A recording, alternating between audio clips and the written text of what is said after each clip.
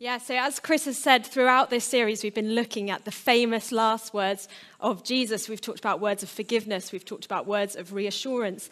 And today, we're talking about words of purpose. And if you feel like your life right now is a little mundane and you want to shake things up a bit, or you're kind of asking some questions about what your next move in your life should be, or you just want a bit of hope today is for you. And we're going to discover together that the last words of Jesus, I really believe what Chris has just said, that the last words of Jesus, specifically the words of purpose that Jesus passed on to his followers, they're game changers and they're life changers. And we're going to talk about that today. But just if you don't know me, my name is Becky, and I'm relatively new here. I have been on the staff team at Andover Baptist Church for just over 2 months, I think. And it's great if you are watching online. It's so good to get to connect with you as well today too. And the last words of any leader, right? They set the direction for any followers who come after them, right? They kind of leave a legacy for what the followers that come on after them will continue in. They'll set the tone for whatever they have set up. And so if you want to make sense of what it is to follow Jesus, if you are a follower of Jesus and you really want clarity about what it is, what is it that I'm actually supposed to be doing? What is this Christian thing? Sometimes we get like in a little bit of a rut with it. Or if you are still figuring out what it means to be a follower of Jesus and you've got questions about that, then the last words of Jesus to his followers are a great first place to look, because the last words of any follower set the direction for what it means. Let any leader, set the direction for what it means for a follower who comes after them. But Jesus was not unique in being a faith leader. He wasn't unique in being a faith leader who amassed followers. In fact, every faith leader in history has had some last words for their followers, which have set the direction for the faith movement which has come after them. So the last words of Buddha were, "Behold, O monks, this is my last advice to you. All component things in this world are changeable. They are not lasting. Work hard to gain your salvation." It set the direction for what Buddhism would be. The last words of Muhammad were, "I leave behind me 2 things, the Quran and my example, the Sunnah. And if you follow these, you will never go astray." Skip on. "And all those who listen to me shall pass on my words to others, and those to others again. Be my witness, O Allah, that I have conveyed your message to your people." The last words that Jesus' followers heard from Jesus before he died were, my God, why have you forsaken me?" If those were the last words that Jesus' followers ever heard from their leader, it would have inspired faith in nobody, right? If those were the last words Jesus' followers have ever heard, what would have come after him? Nothing, right? The only reason that there are still Jesus followers today, the only reason that Jesus inspired a movement that would grow around the world and that would last for over 2,000 years, is that the claim is these were not the last words that Jesus' followers heard because of the resurrection. Because 3 days after these words were spoken from that cross, not that cross. Wouldn't that be amazing? Not that one. If those were the last words that his followers had heard, only because 3 days later there was a resurrection, people saw Jesus again and heard words from him again, that a movement of faith followed behind him. That is why the last words of Jesus are unique, because the last words of Jesus to his followers are not the last words before his death. He didn't just leave a legacy on his deathbed. He didn't leave a legacy because he didn't leave. He came back, and people saw him alive again. And today we're going to jump into a story that's written by Matthew, who was one of the followers of Jesus, who wrote an eyewitness account of Jesus' ministry all the way up to his death, and then his subsequent resurrection, his being raised from the dead, and what he did next before he was taken back up to heaven. And I know that sounds crazy, but we're going to track through today as to why you might also begin to believe that that was true about Jesus, that he was raised from the dead, that he appeared to his disciples before he was taken back up to heaven. Stay with me if you think that sounds crazy. So Matthew picks up the story.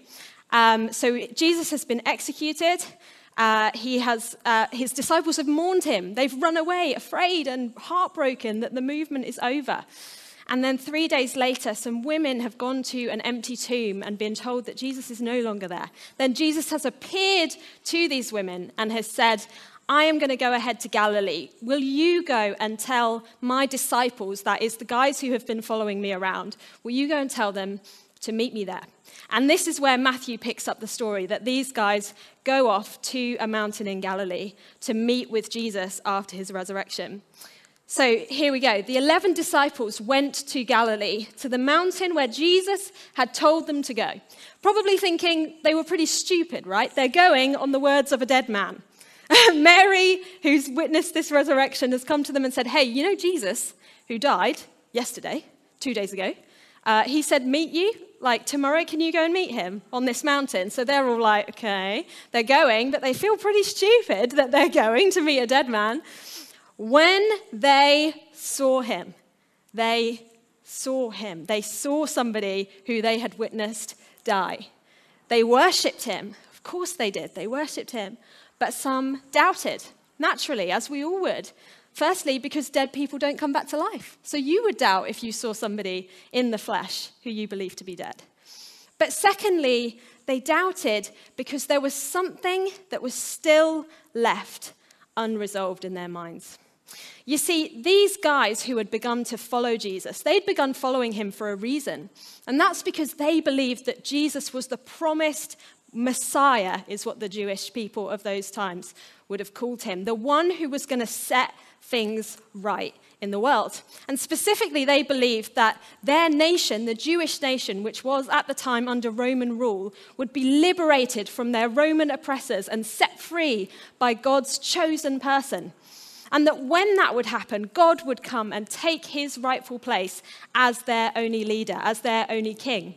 And they were waiting for somebody to do that. And they believed that Jesus was that person, that Jesus was the one who would come and liberate them from their Roman oppressors and set the world right.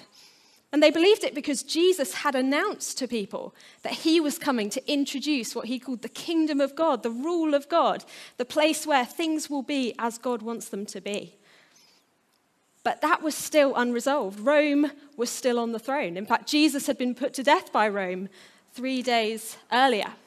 So they had a question, and it's a question I think many of us have when we think about Jesus and what his role is supposed to be in the world. And the question is this: when are you going to make the world look as it should?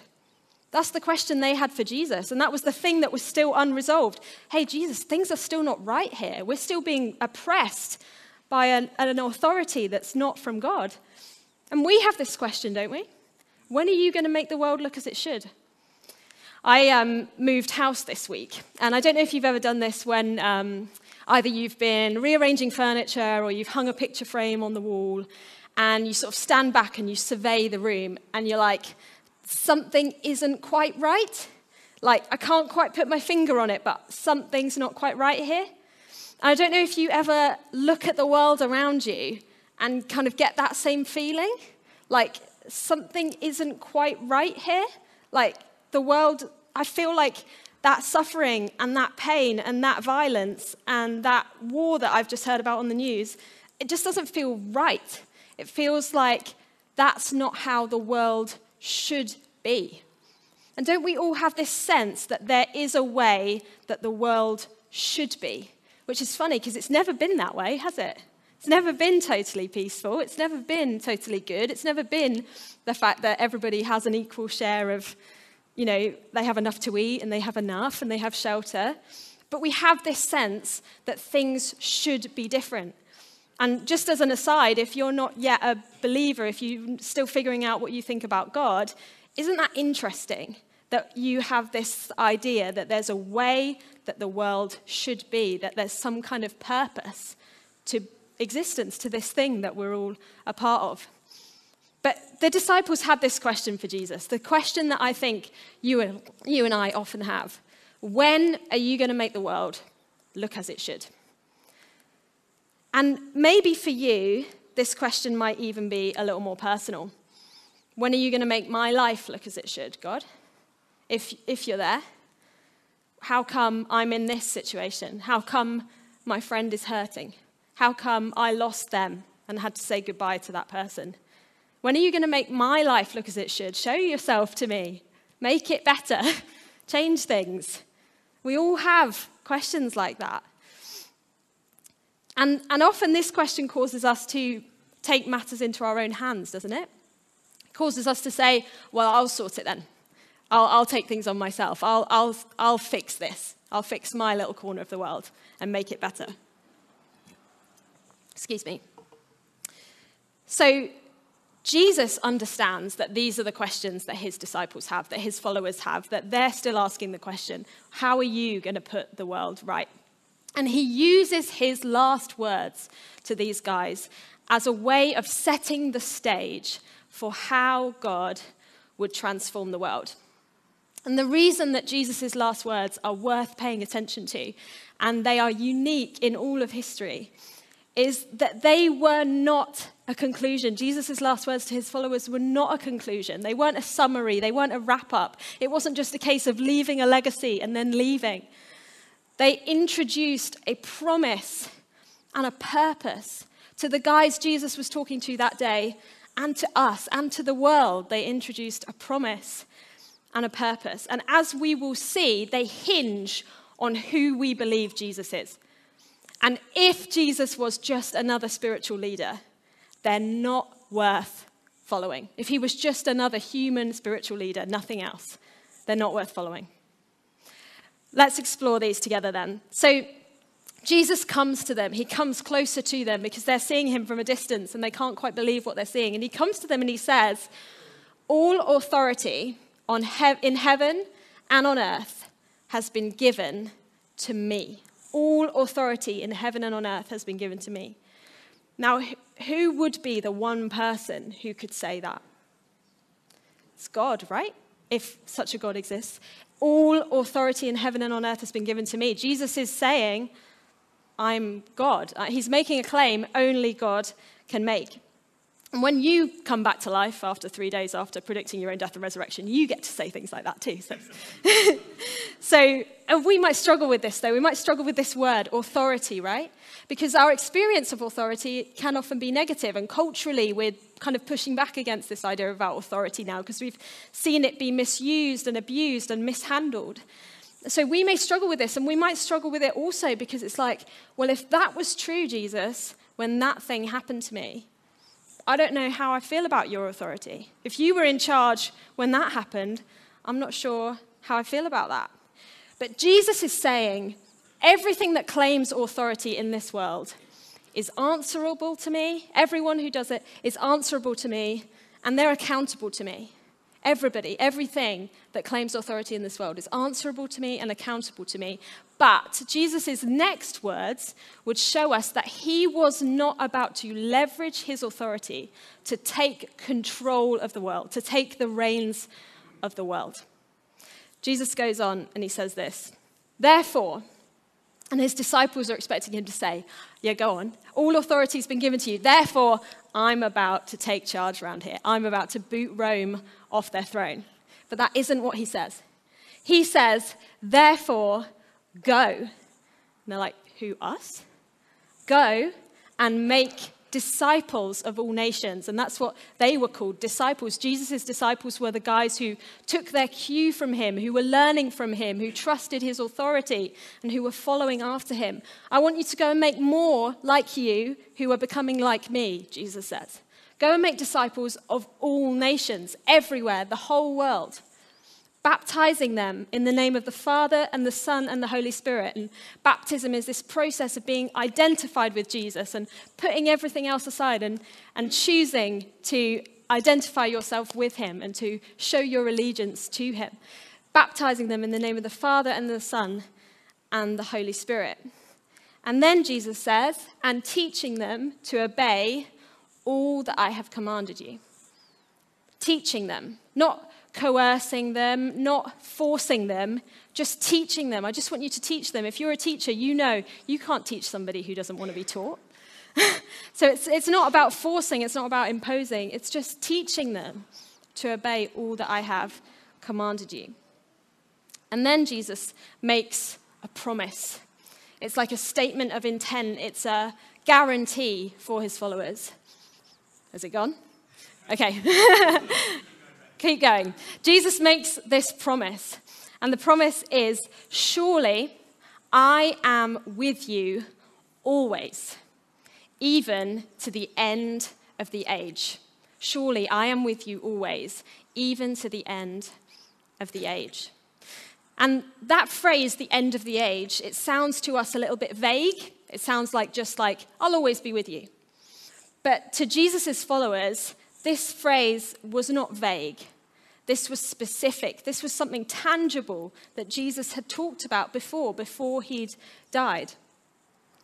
The end of the age was this final moment in history when there would be an intervention of God, when God would fully and finally intervene in the world and set things right and make the world look as it should look, as he created it to look. And Jesus had talked a lot about it with his guys. And he'd used a picture to describe once God has intervened in the world, once he's set things right, once he's overthrown the authorities that have abused their power and oppressed others, God's going to set up a new way of being, a new way of living.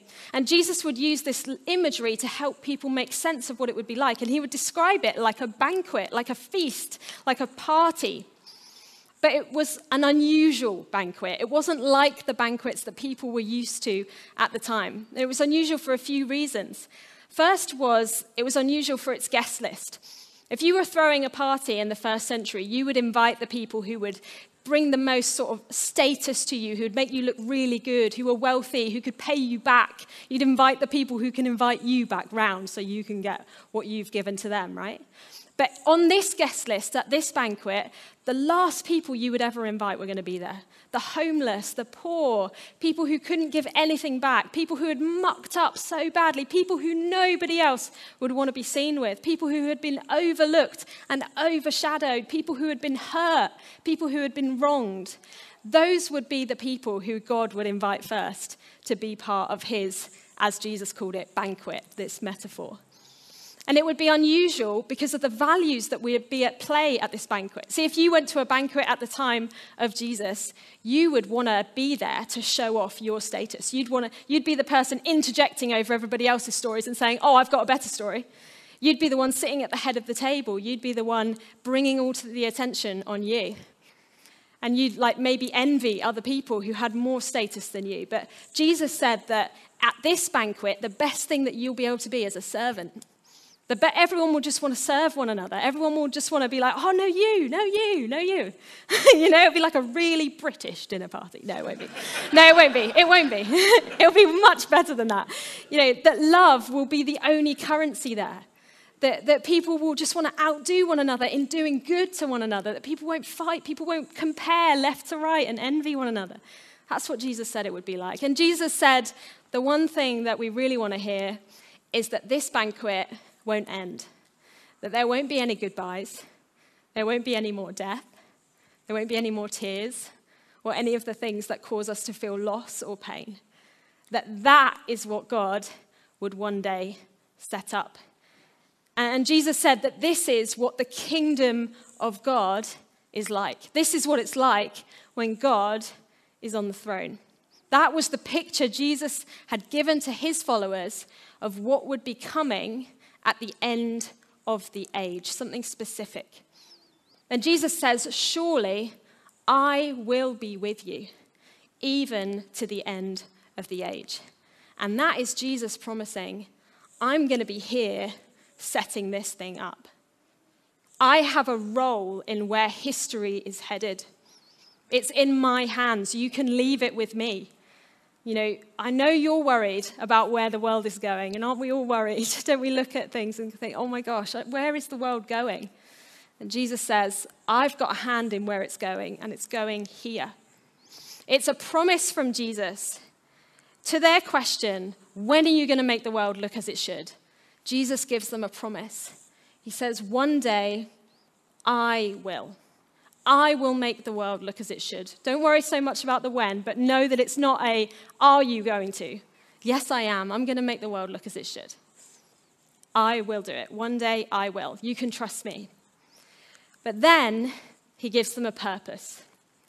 But for now, I'm sending you.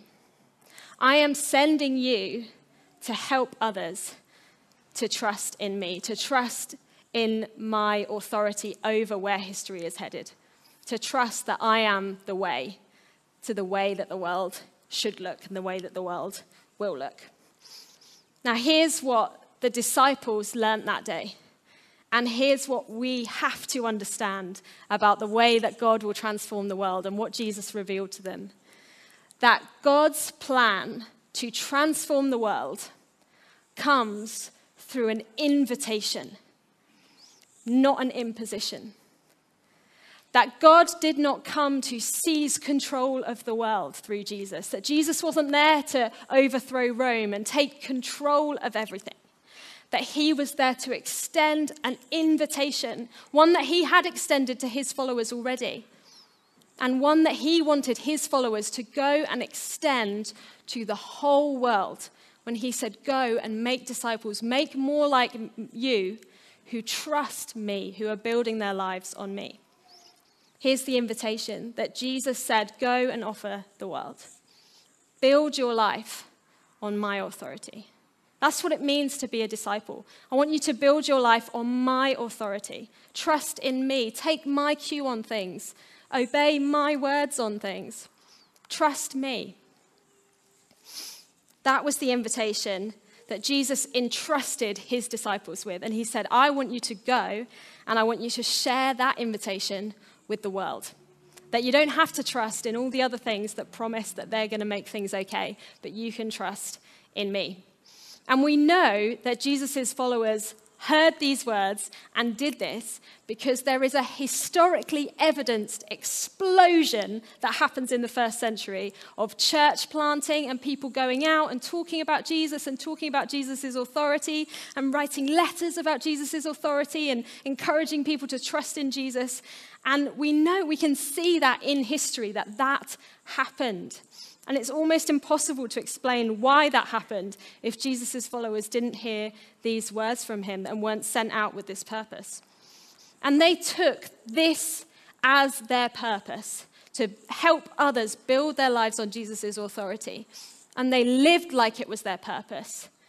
They lived like Jesus was their authority. They began to live like that banquet we just talked about, right? They started to model their own lives after what the values would be at that banquet. They lived like it. They talked like Jesus was their authority. They talked about what Jesus said over what the emperor said, over what their friends said, over what their bosses said. They talked about what Jesus said. That's where they took their cue. And they told others about what Jesus said. They invited like that was their purpose, like they wanted to help others build their lives on Jesus' authority. They invited other people to find out, and they prioritized like that was their purpose. They accepted a cost when other things were going to get in the way of them building their authority on Jesus and helping and demonstrating to the world that Jesus was their authority and helping others build their lives on Jesus' authority. They sacrificed. They sacrificed so that they could prioritize their purpose to help other people, to demonstrate to the world that Jesus is an authority worth building your life on, and to teach others to do the same. And people joined in because they came to trust. They saw the example of these guys who lived like it, who talked like it, who invited like it, who prioritized like it. And they came to trust in Jesus' authority as well. And they came because they were invited. They joined because they were invited.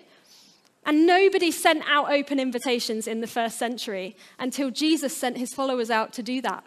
Nobody wanted the overlooked and the rejected. Nobody wanted, like slaves. Slaves were invited to come and join this movement, right? First century slaves. Nobody invited slaves to be part of your movement. And they were the first to be invited. Women were the first to be invited. The poor were the first to be invited. People who had illnesses were the first to be invited. People who had always been undervalued. And they came because they'd never got an invitation anywhere before. So they came. It had been impossible for them to imagine that God was saving a seat in what he was doing in the world for people like them. So they came.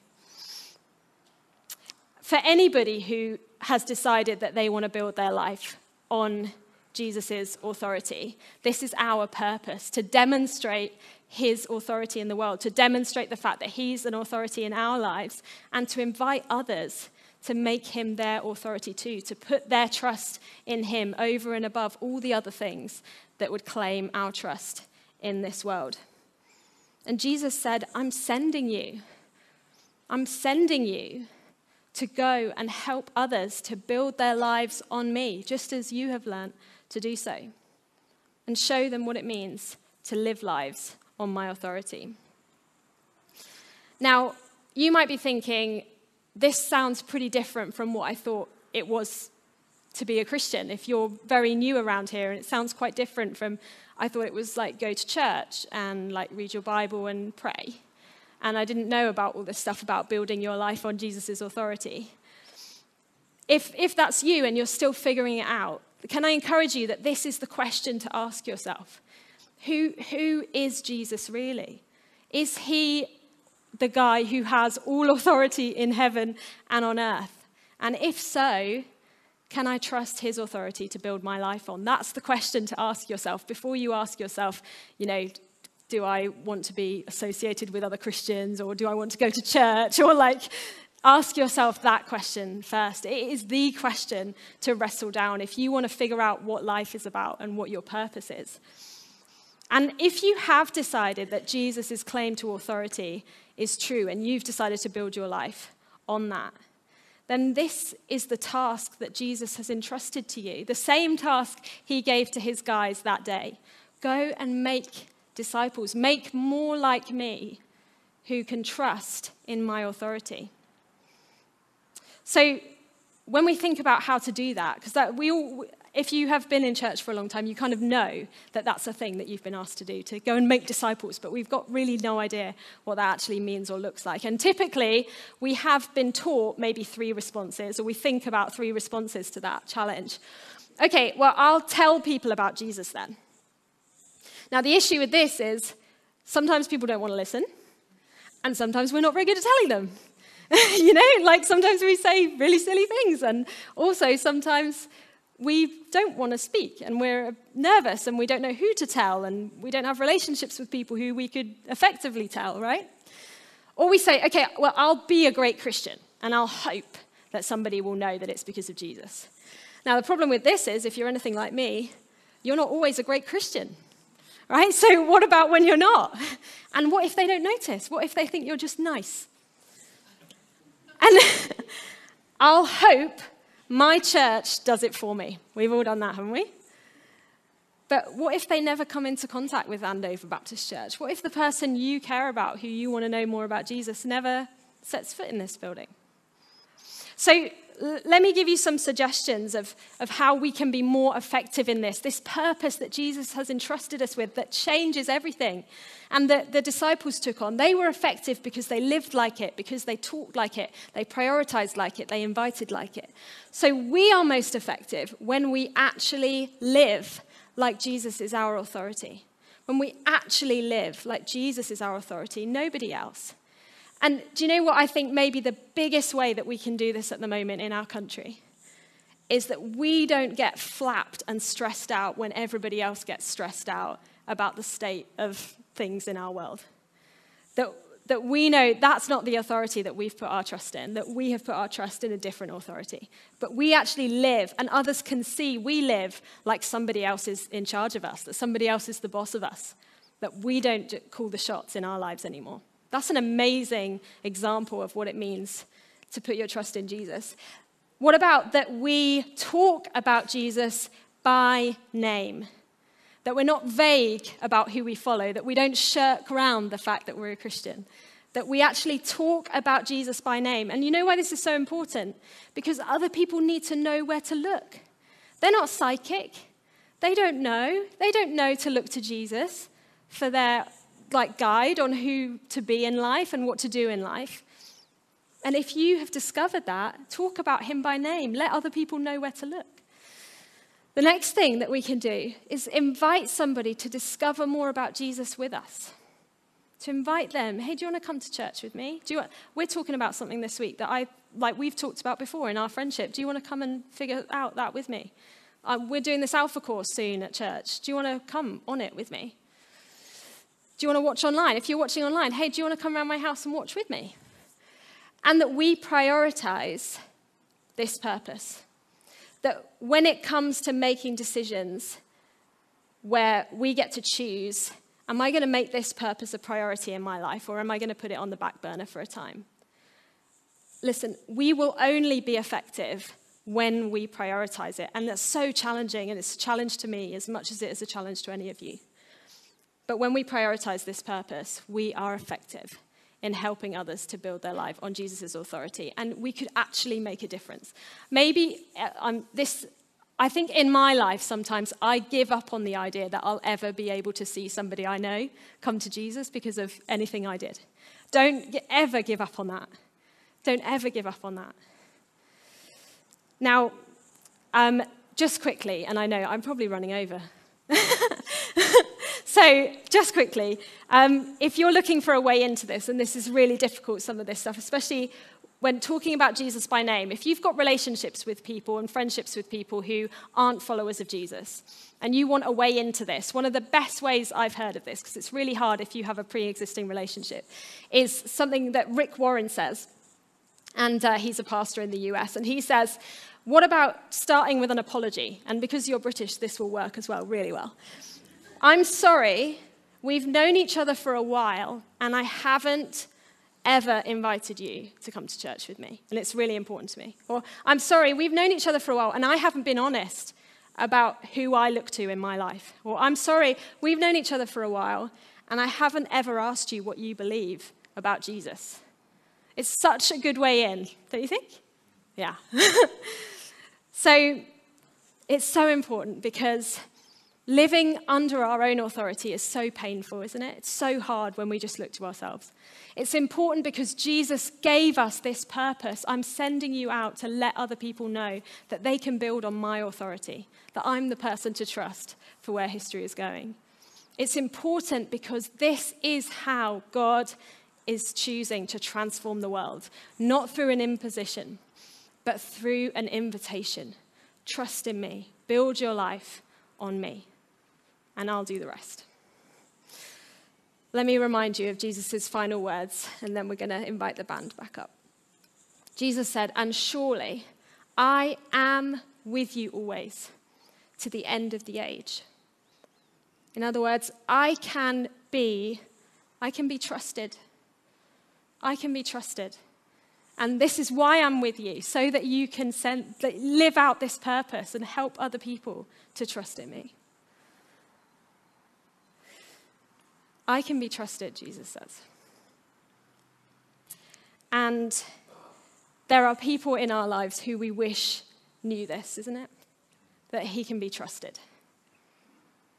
And that's our job. That's the job Jesus gave to us, is to demonstrate to them, yeah, there is somebody who can be trusted, and it's Jesus.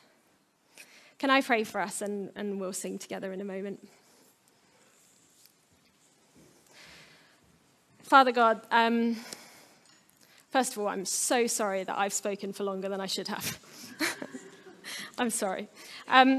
We are so grateful that you entrusted us with a purpose, that you did not leave us. You didn't just leave us with a legacy and that we were just supposed to blindly follow, but that you gave us a promise that the world's in your hands, that where this is headed is in your hands, and that you'll be with us. And then you gave us a purpose to go out and to demonstrate the fact that you are an authority that can be trusted. Would you give us the courage to be people who can demonstrate that to the world, to invite our friends to discover more about it? Help us now to trust that you said, I am telling you the truth. I will be with you every day as you do this, even to the end of the age.